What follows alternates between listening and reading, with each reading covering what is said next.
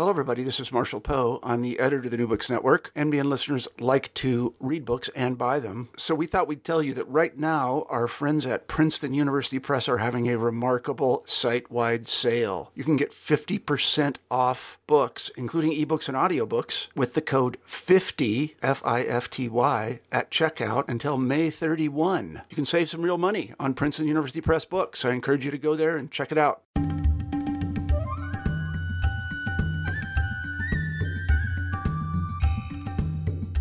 Hi everyone, welcome back to another episode of the New Books Network's South Asian Studies channel.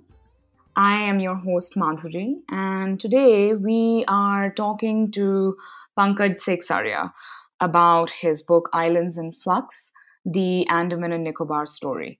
Islands in Flux came out with HarperCollins India in 2017, and Pankaj is an associate professor at the Center for Technology Alternatives for Rural Areas at the Indian Institute of Technology in Mumbai. He is also affiliated to the Center for Policy Studies and has been a long-time member of the Environment Action Group Kalpavriksha. Welcome to the show, Pankaj. Hi, Madhuri. Thanks. So I have long wanted to feature Islands in Flux on the show, and I'm so excited to talk about this book with you, which for our readers is a compilation of Pankaj's writings on key historical, political, legal, and social issues in the Andaman and Nicobar Islands.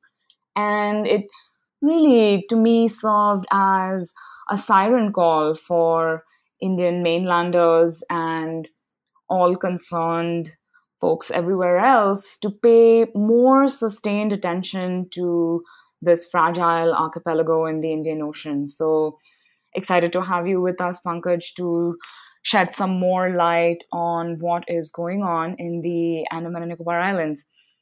Now, I begin by asking every author to take us through how this journey happened for you. So how did you get to the Andaman and Nicobar Islands as a site of engagement? I mean, you wear many hats, right? You're an academic, you've been a journalist, a photographer, an advocate.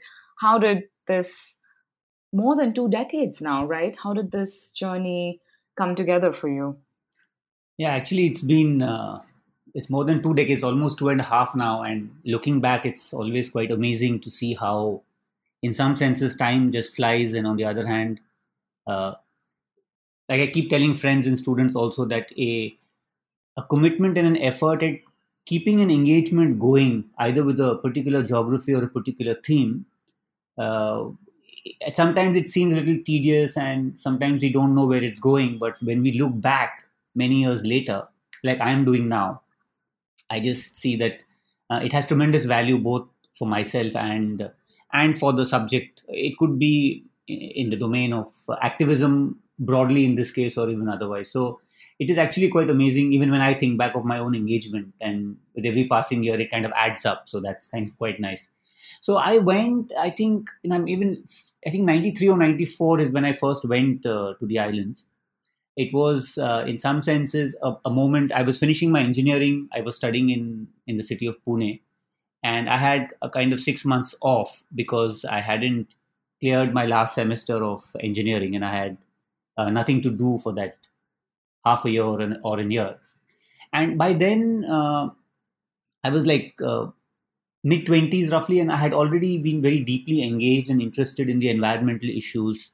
Uh, in wildlife in particular, because that's how I started off watching birds in the neighborhood that I grew up in Pune. And very soon, as I was, late teens and early 20s, got involved in the larger issues of environment beyond wildlife. So, two kind of important moments when I was at that point in time were the Narmada Bachao movement, which most of us are aware of, was pretty much very active at that point of time. And the city of Pune, where I grew up, was quite a important support group for the movement itself. And one had the opportunity of participating in some of those events and efforts at supporting the Narmada Bachao Andolan and the movement. So that had quite an impact. And then when I was class 11, I had this chance of participating in, I think, what was a fascinating effort at understanding the Western Ghats, which is where Pune is located. What was called the Paschim Ghat Bachao Yatra, or the Save Western Ghats March, where a whole bunch of activists, policymakers, sociologists, ecologists, journalists came together to assess the quality of the ecology and the status of the communities in the Western Ghats. And they did a 100-day march, starting from two ends of the Western Ghats, in the extreme south and in the extreme north. And they walked down for about 100 days to then meet for a kind of a conference in Goa. And I had an opportunity of actually, as a class 11 student, to join this march for about 10 days, not very far from Pune. And there was nothing very radical in that experience or very traumatic, but it still had a huge impact because one saw firsthand what the challenges of ecological degradation, of life that was completely different from the kind of life that I was living, what that really meant. And that had quite an impact. And I was quite clear by then that I wanted to work at the intersection of the environment and communication. Writing, I was getting interested in photography and things like that. And then, well, I did my engineering, and then I had, like I mentioned, some time off between finishing and actually graduating. And I had this friend, a kind of mentor, who had even introduced me to bird watching and the environmental issues, who was incidentally in the Indian Navy and had a posting in Port Blair. And he said, if you're free and you have nothing to do, why don't you come and just kind of spend some time in Port Blair and in the islands? So I just kind of went off. So it was a forced gap year of sorts, and many years ago. And I went there, and I was quite kind of, it was bewitching, that place. I was completely smitten by the beauty of the place and the kind of wildness in quotes. And since I was already interested in environmental issues, and my friend also was, we got in touch with a couple of local NGOs and a couple of individuals who were working on issues there. So apart and in addition to being just a traveler and enjoying the place, one also got a sense of what some of the challenges and what some of the issues were, including issues that Islands in Flux talks about, primarily issues of ecological degradation, of the tribal rights, of the rights of the indigenous people there, of forest biodiversity, of the coastal dimension in that place.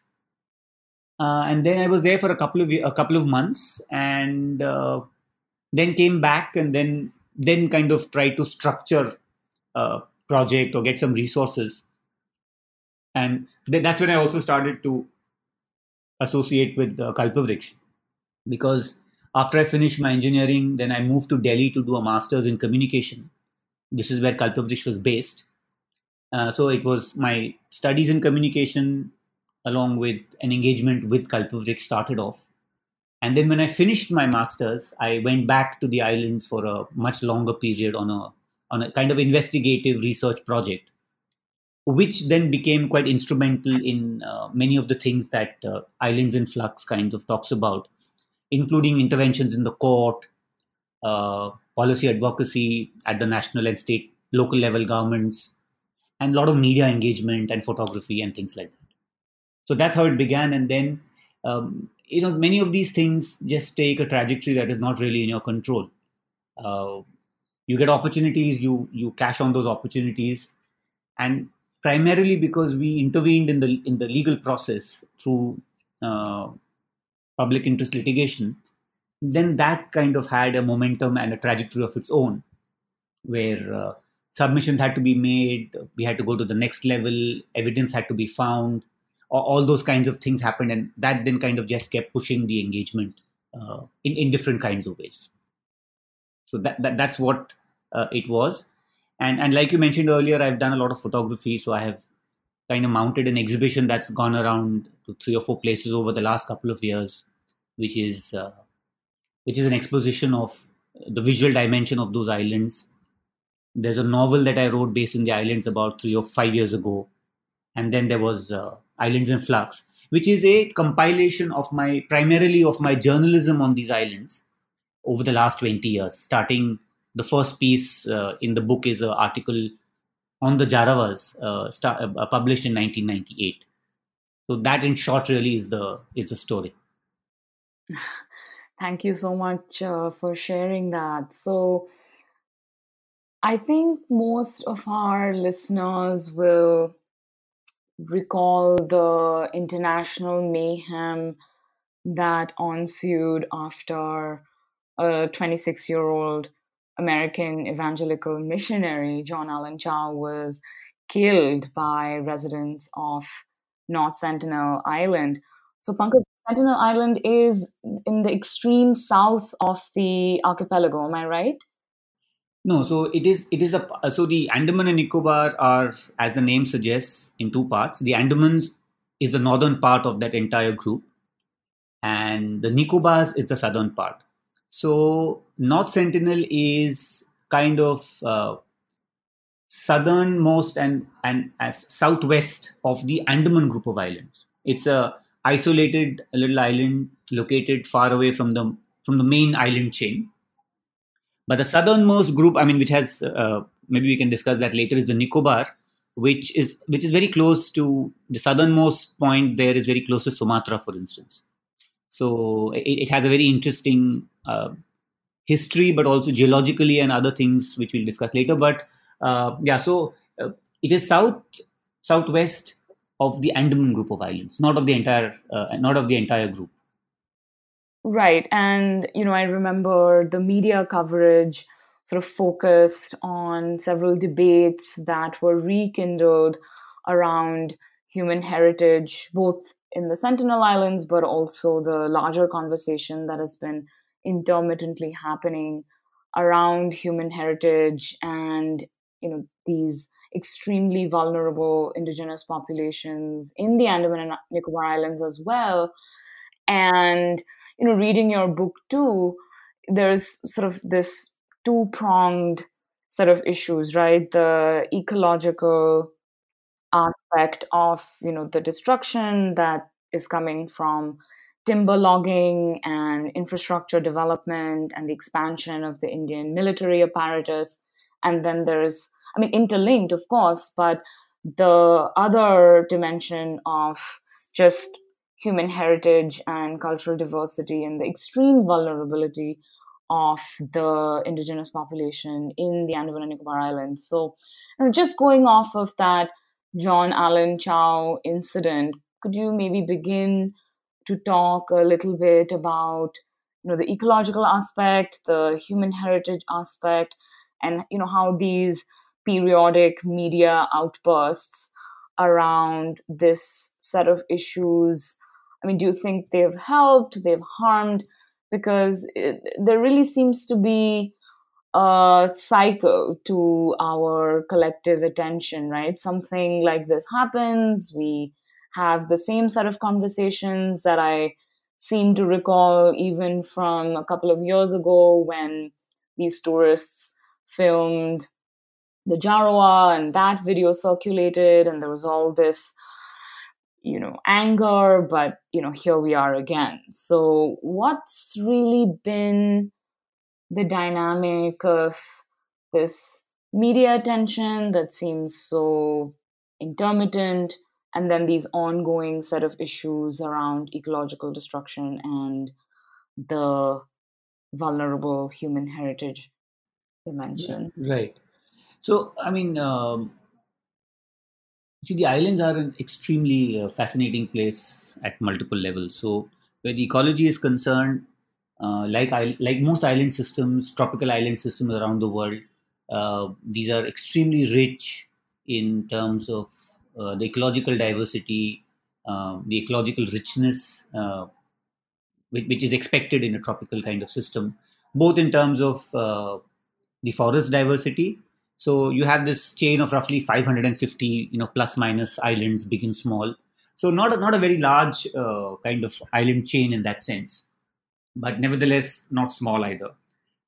Isolated, far away from reasonably far away from any other major landmass.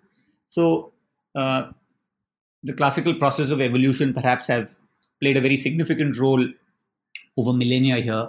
You have very good tropical forests.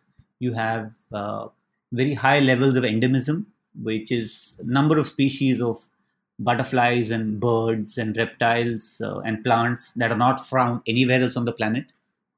A very rich and diverse coastline because it is sandy beaches, rocky beaches, cliffs, uh, and then, of course, a very, very rich marine life, including offshore coral reefs and very rich oceans that are pristine, relatively speaking, with diversity and perhaps abundance not even being studied. It's just beginning to kind of happen. And in this context, in this ecological context, you have these human communities, broadly six, four in the Andamans and two in the Nicobars, that have been here for thousands and thousands of years. We don't even know exactly, and that's kind of the enigma about who these people are, where did they come from, how have they been here, how have they survived, etc., which are questions both in history and in anthropology have been asked and are being asked, and we don't have answers. And uh, while all these are very important and relevant, I think the historical context, the contemporary historical context, which Islands in Flux really kind of concentrates on, and I don't really go back into history to a large measure, or I'm certainly not an anthropologist. One sees that where these people are concerned, like you mentioned, uh, with an exception or two, because there is a community in the Nicobars that's perhaps integrated much better with the mainstream and the modern world. One sees that the history over the last 100, years, primarily since uh, the settlement that the British created, and certainly in the 70 odd years of India's independence, uh, these extremely small and, like you said a couple of times, vulnerable communities have become even more marginalized and vulnerable. They have become uh, so see, in some senses, and perhaps you know this better than I do, being an anthropologist, is communities that lived in isolation as from most of other human communities, and lived nomadic hunter gatherer lives, have a certain rhythm and a certain logic to their lifestyles and to their existence. And with this very huge and rapid coming in of the outside world, as it were, they have just not been able to cope. And if you look at historical records, if you look at what the British wrote at the turn of the century, it's quite astounding the kind of impact this has had, with the huge coming in of disease, with changing of habits, with changing of food habits, loss of forest, which is the primary resource base for these communities. And the Great Andamanese, from a rough estimate of about 5,000 in the middle 19th century that the British record, to and a set of about 10 communities, 10 sub communities, subtexts, subsects. They are now down to 50 individuals as a community. The Onge in the island of Little Andaman, which I write about a bit, and that's where actually an investigation that we did started off, in some senses, the legal process. It's also there in the whole story is there in Islands in Flux. If you look at the statistics, about 1901 census talks about 600 odd people. Today they're down to about 100 plus, which is a very significant fall in their numbers within a century.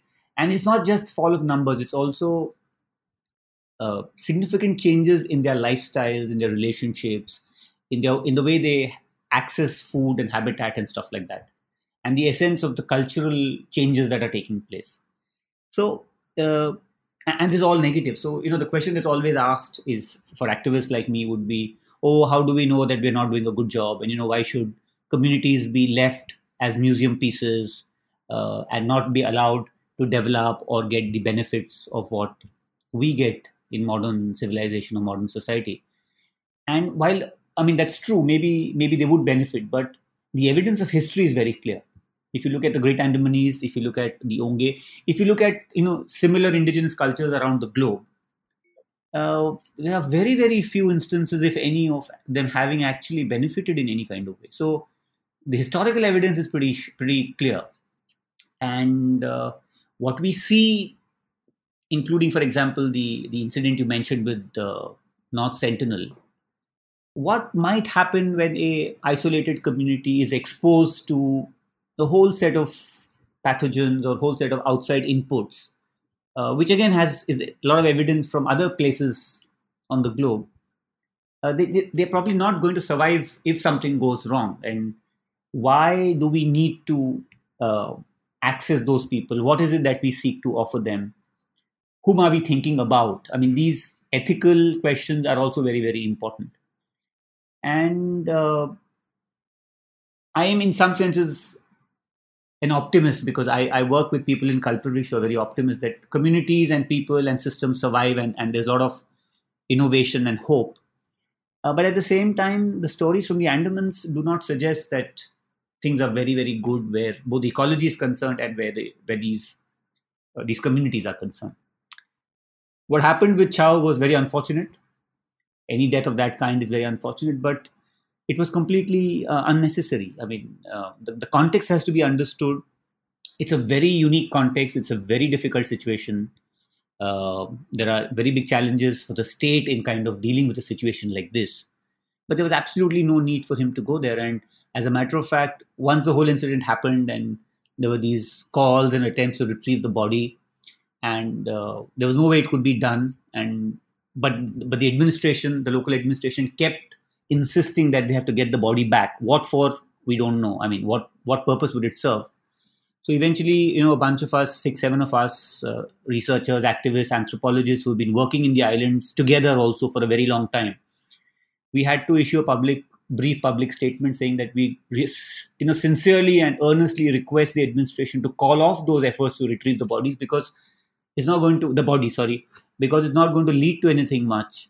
It will only increase tensions, and any party that tries to land, what if the Sentinelese attack them again? So, but following that kind of norm or that kind of system of what we think is right, or not being able to understand a very particular configuration of a human community, I think is the big challenge.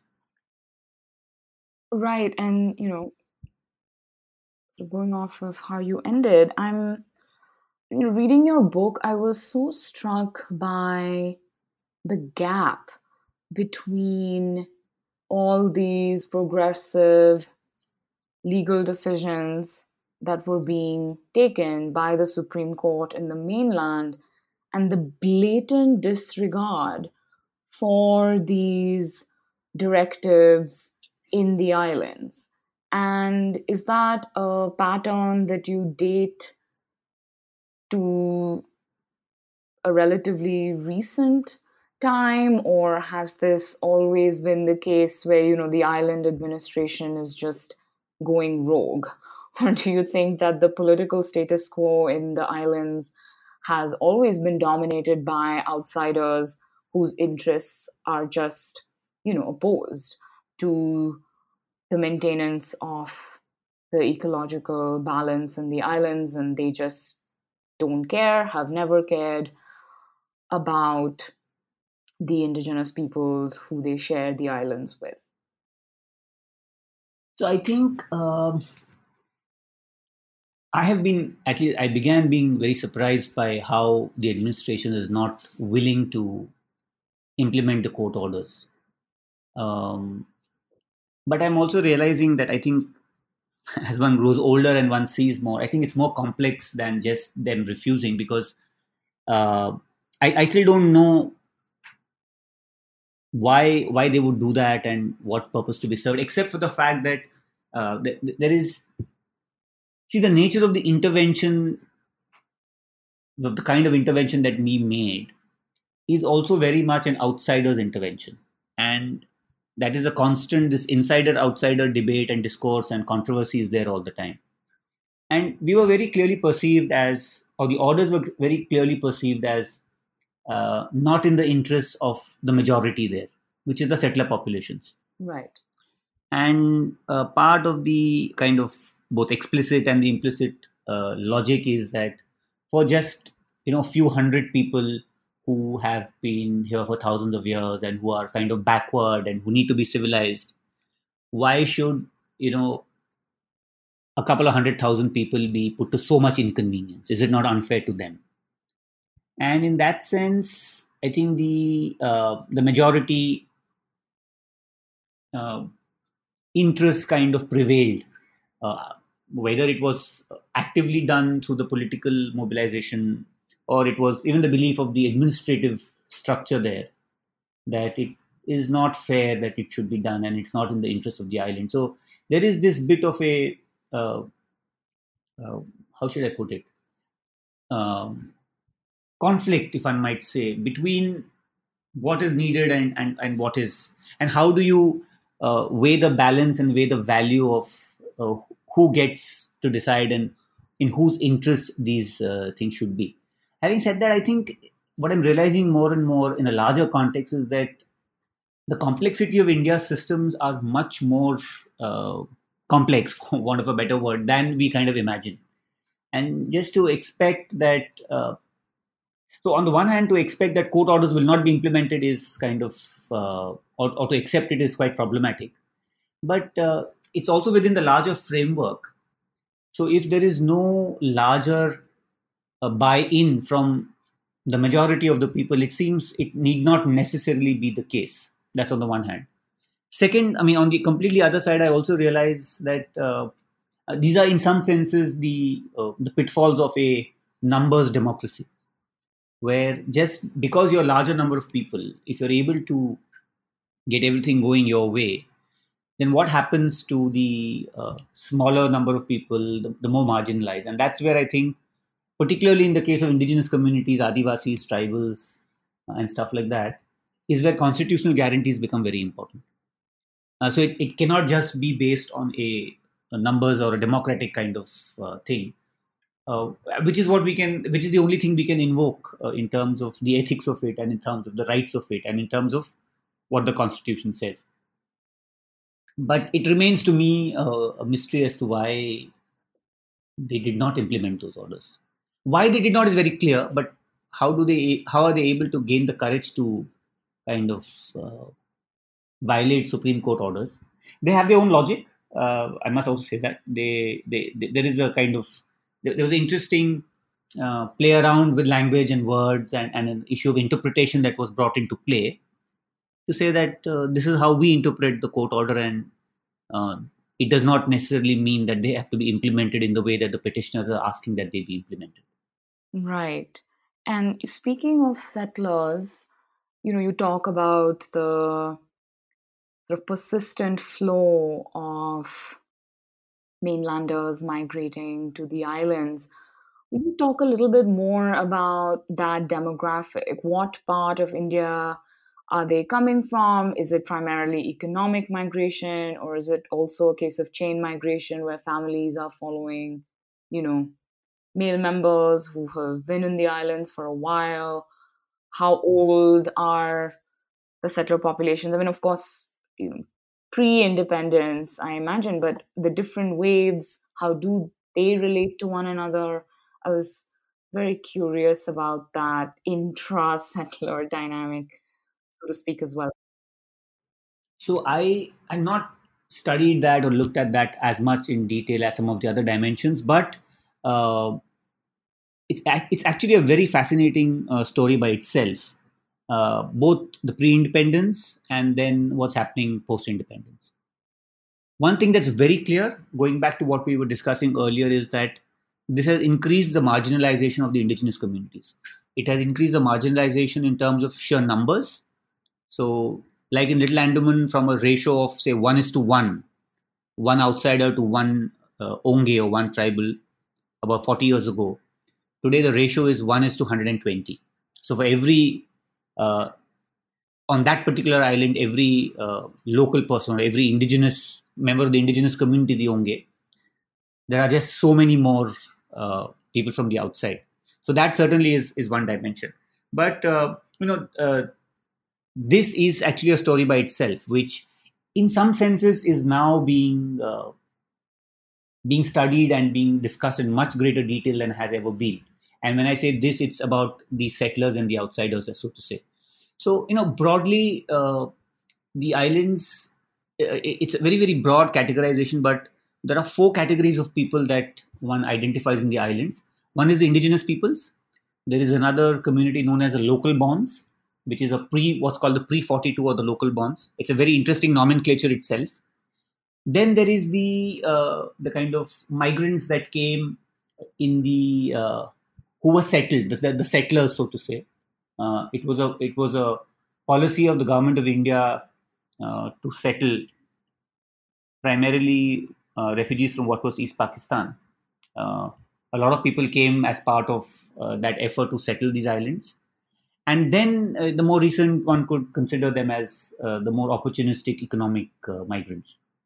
And each one of these communities has very interesting internal stories, internal faults, uh, and then the whole issue of the relationships with the outside. And like you said, the inter and intra kind of relationships. Uh, there are uh, there are people who came from Burma. There's a whole viable community now of the Karens who came again at the turn of the 20th century. They were brought in by the British. Now they have a small community established in the northern part by themselves.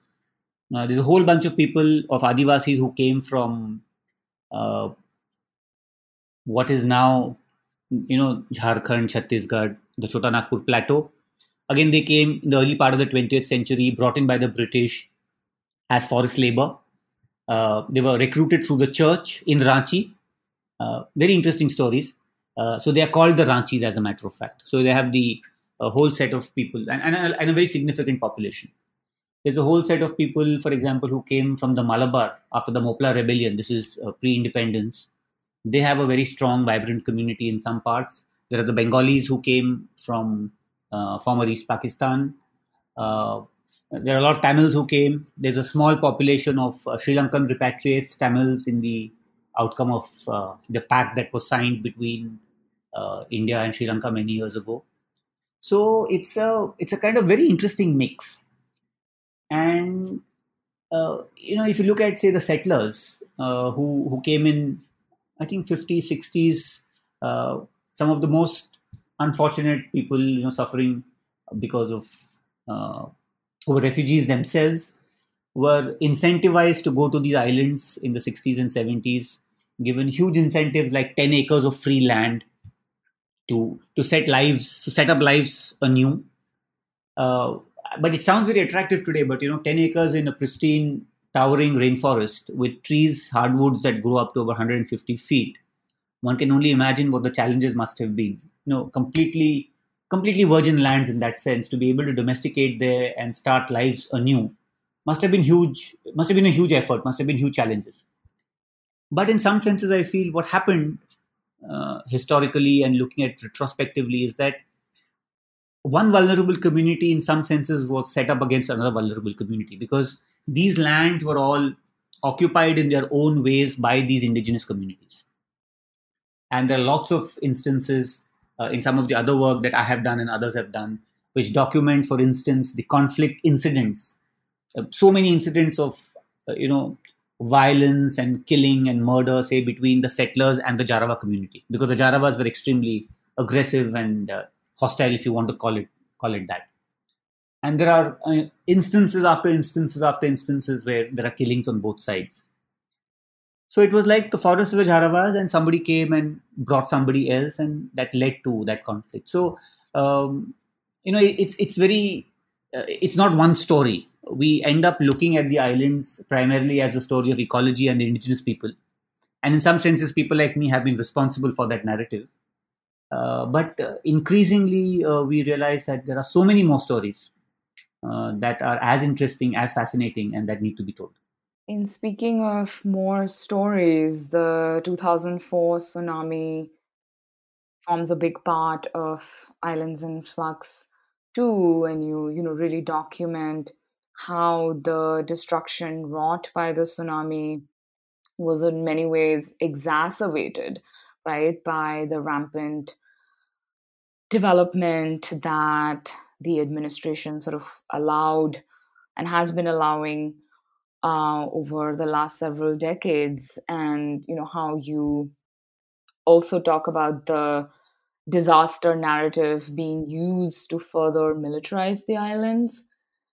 And I found how you couple those two narratives so interesting. So will you maybe give our listeners a flavor of those two conversations in the book?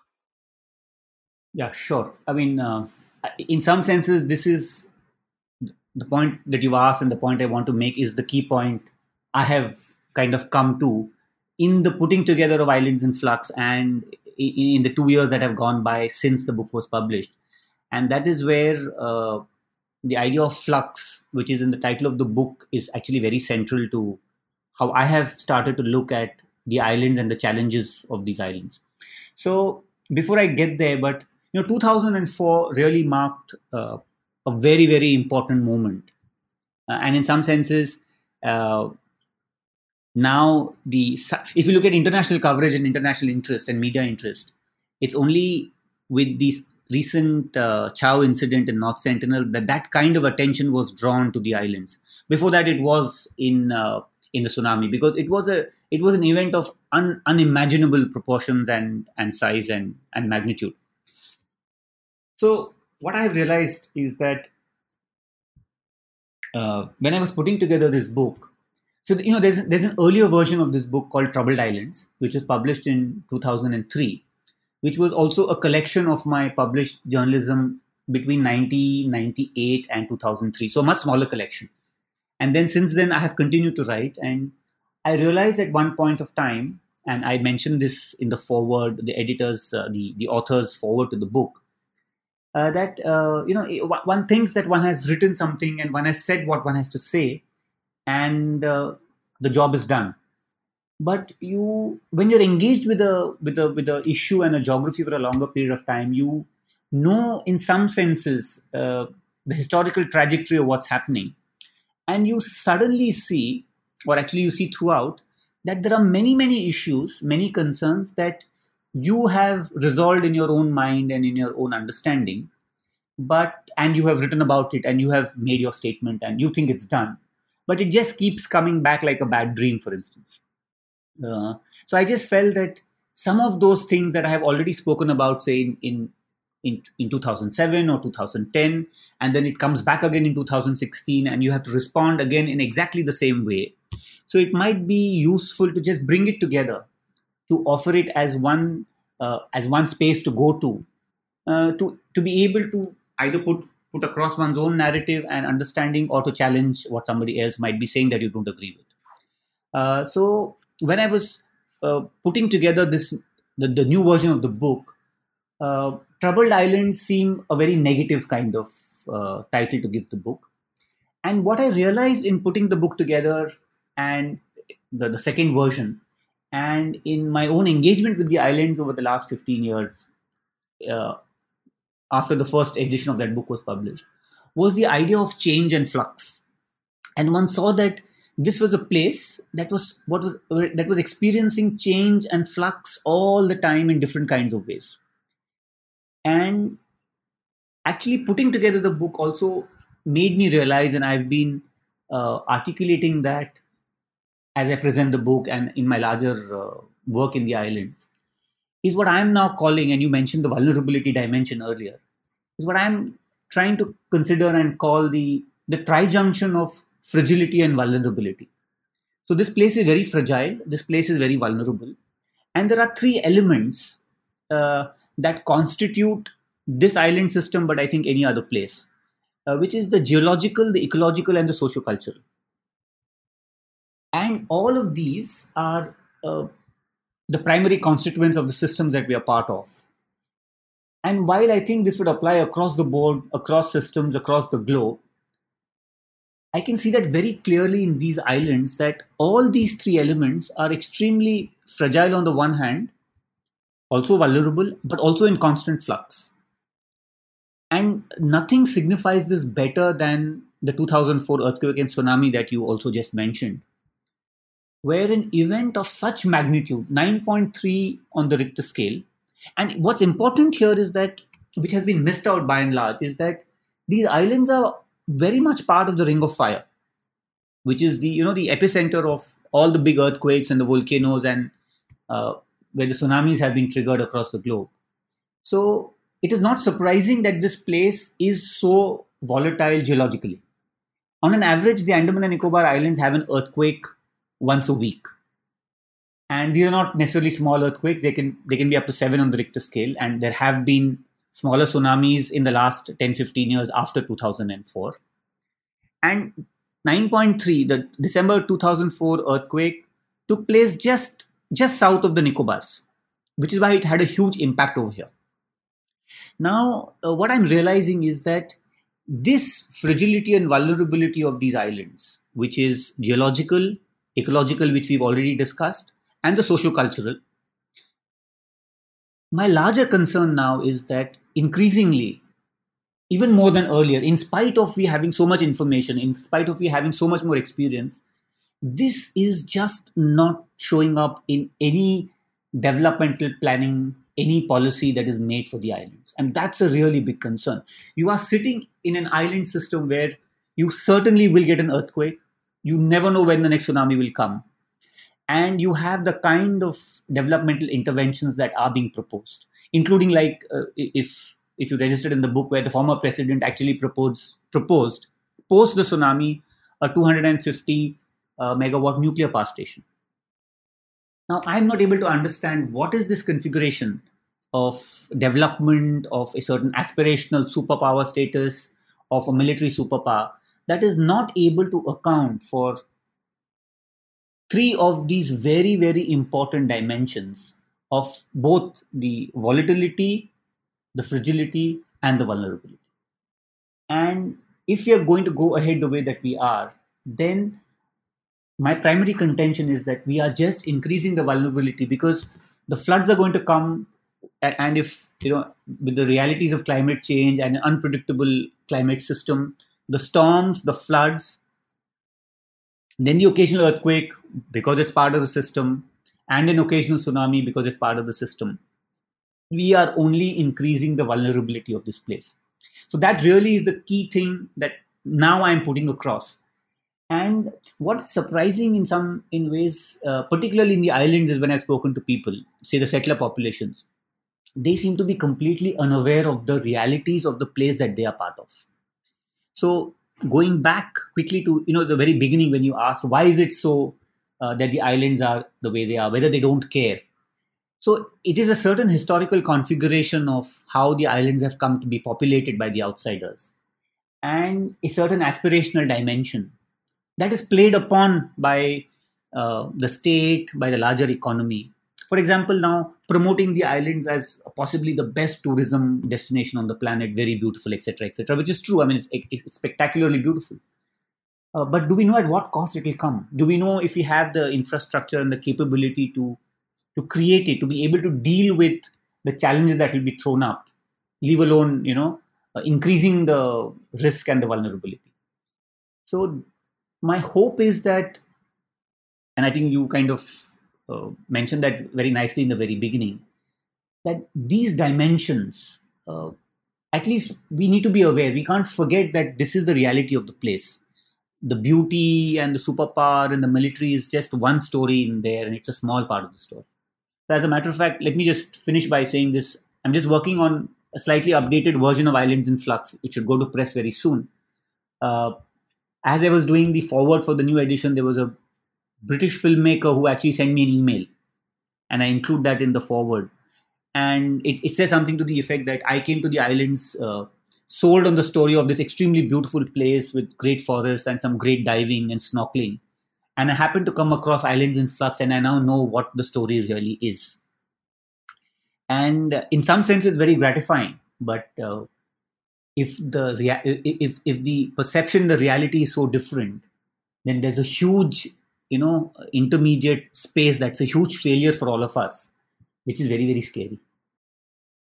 Thank you for that, Pankaj. That was very somber. But, I want to end on a more optimistic and hopeful note. And I think, there is a moment in the book where you talk about attempts to overhaul the tribal administration, right? Where there have been attempts to empower settler workers to, who work on a daily basis with the indigenous communities, and how there have been changes and they're trying to do things differently. Because, I mean, reading your book, one of the main things, I took away from, and as someone who works on Adivasi issues in mainland India, I think the big difference that stood out for me with the Andaman and Nicobar Islands was the advocacy issue, right? Even, I mean, there are outsiders in the islands, but even the ones who are advocating for the indigenous communities are outsiders. So I worry about that representation issue, right? Who are we speaking for? Because it's not like the Onge or the Jarawa are holding press conferences, right? I mean, in that sense, Adivasis from northeastern India or in Jharkhand or Chhattisgarh or Odisha are comparatively far more vocal and have a presence in our national consciousness. So I find, these small attempts to empower even the settler workers who are engaging with indigenous communities to develop more horizontal relationships as maybe the way to go forward. And I don't know, do you have any thoughts on that? I mean, this was just me thinking out loud, really. No, I think this is absolutely important and very central. And again, you know, the kind of work that say people like me have done has, in that sense, only been limited. We have failed in many ways to create conversations and engagements, leave alone with the indigenous communities for various reasons, because of their isolation and all that. It was not possible. It was not. It was not to be done. But even with the settler communities, who are the first, say, line of interaction for good or worse with these communities. What are their aspirations? What do they think? What do they want? I mean, so it's not going to be easy ever, and one has to sometimes make a choice between whom you advocate for. But it is needed because they are as much stakeholders in that sense. Certainly more than somebody like me. Uh, so that needs to be done, and I don't think there's enough effort being made on that because of lack of resources, lack of commitment, lack of people, all those kinds of things. But I think there are others who have kind of begun to do that a little bit more than, say, I have, or certainly more than has been in the past.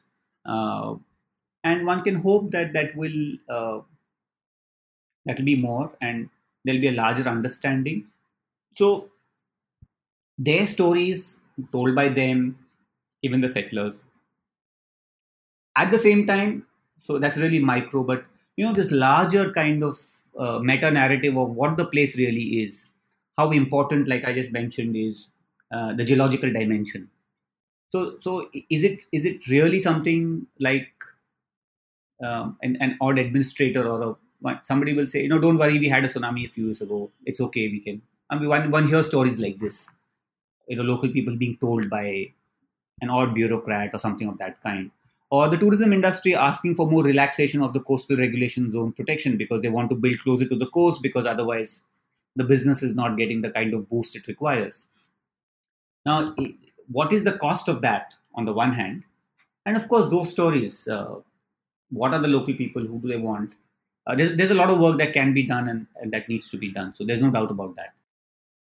So I guess what we really need to do is continue the public engagement and trying to understand sort of the ground level dynamics of what's going on in the islands instead of just buying into the tourism brochures. And because I mean there really is that polarizing discourse, right? The Andamans are very beautiful, or the Andamans are the home of these vulnerable communities who periodically get into these gnarly encounters with settler populations. And I think perhaps we need to step back from that polarizing discourse and really broaden even our understanding and take into account climate change and all this geological change that is going on, even as we are here debating, micro issues.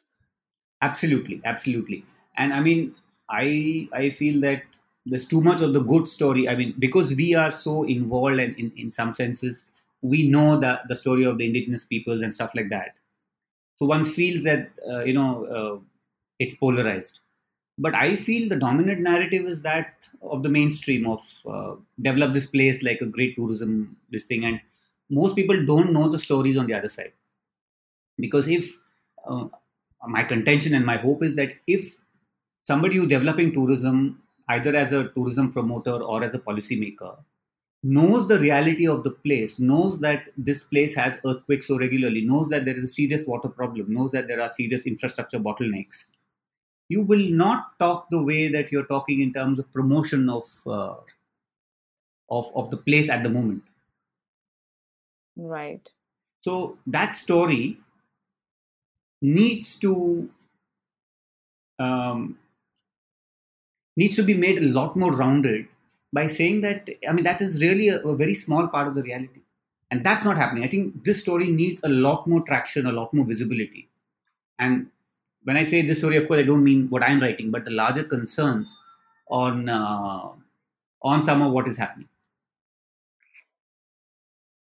And moving forward, what are you working on? You said you have a new edition of Islands in Flux in the pipeline. Yeah, so it's I mean it's barely new in the sense that there are a few more recent articles that have been added, and it's just kind of an updated version of the same thing. But between publishing and now, there's a whole set of, particularly this tourism related narrative that became very center stage.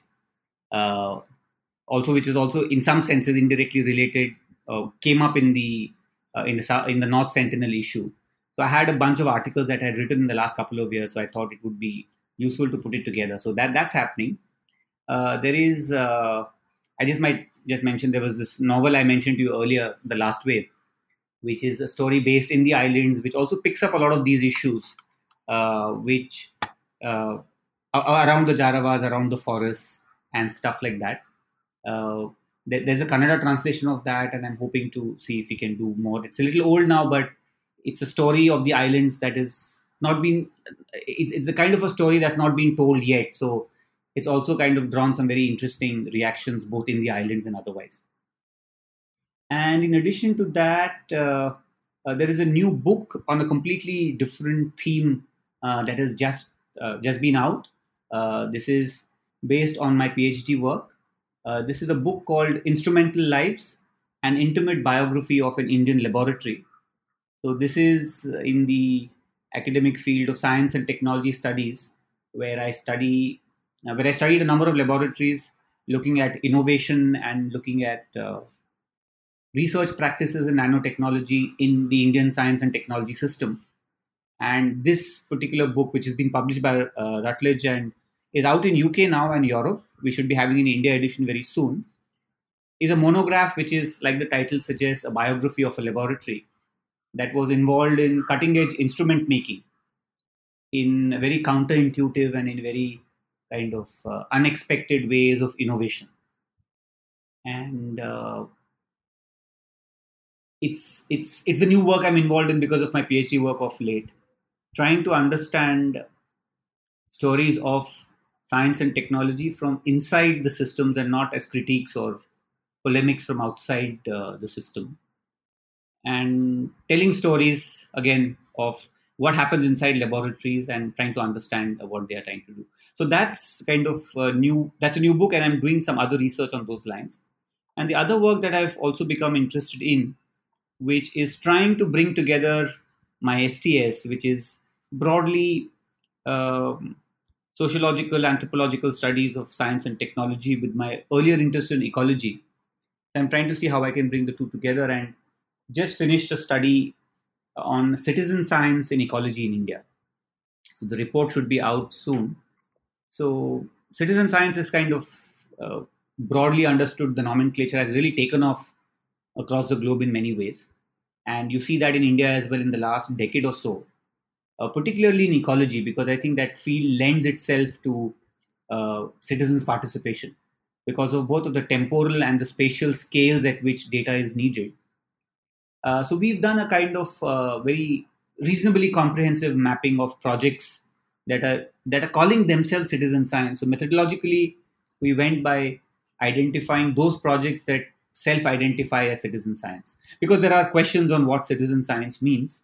But beginning there, we have tried to map out little quantitatively what they're doing, and then putting together a narrative of what this whole thing is evolving towards in the country. So who are the kind of people involved? What are the kind of issues involved? What are the value systems coming into play, etc. So that's quite interesting, because it is a very promising field by itself, but to understand it at a second order level should be interesting, and I'm hoping to take that further with other colleagues and students and stuff like that. And lastly, I must mention, there's a little book on for children that should be coming out in a year, which I've just finished. It's a short story about a little boy and his mother in the Andaman Islands, who's a sea turtle researcher. And it is a story of this boy going on a sea turtle expedition with his mother to see how turtles nest. So that's a short story that will come out as a children's book in about a year's time. I'll be signing the contract with the publisher in about a week. I'm quite excited about that as well. Well, congratulations on all your different projects, and I hope we can have you back on New Books Network to talk about instrumental lives. But for now, thank you so much for making the time, and we hope to have you back on here again soon. Thanks so much. Thank you so much. Thank you so much. It's been quite fascinating to talk and think back, and it both refreshes and challenges one's own thoughts and ideas, and it's always nice to be talking about the islands as well. So thanks so much for this opportunity. Thanks so much. Take care. Bye-bye.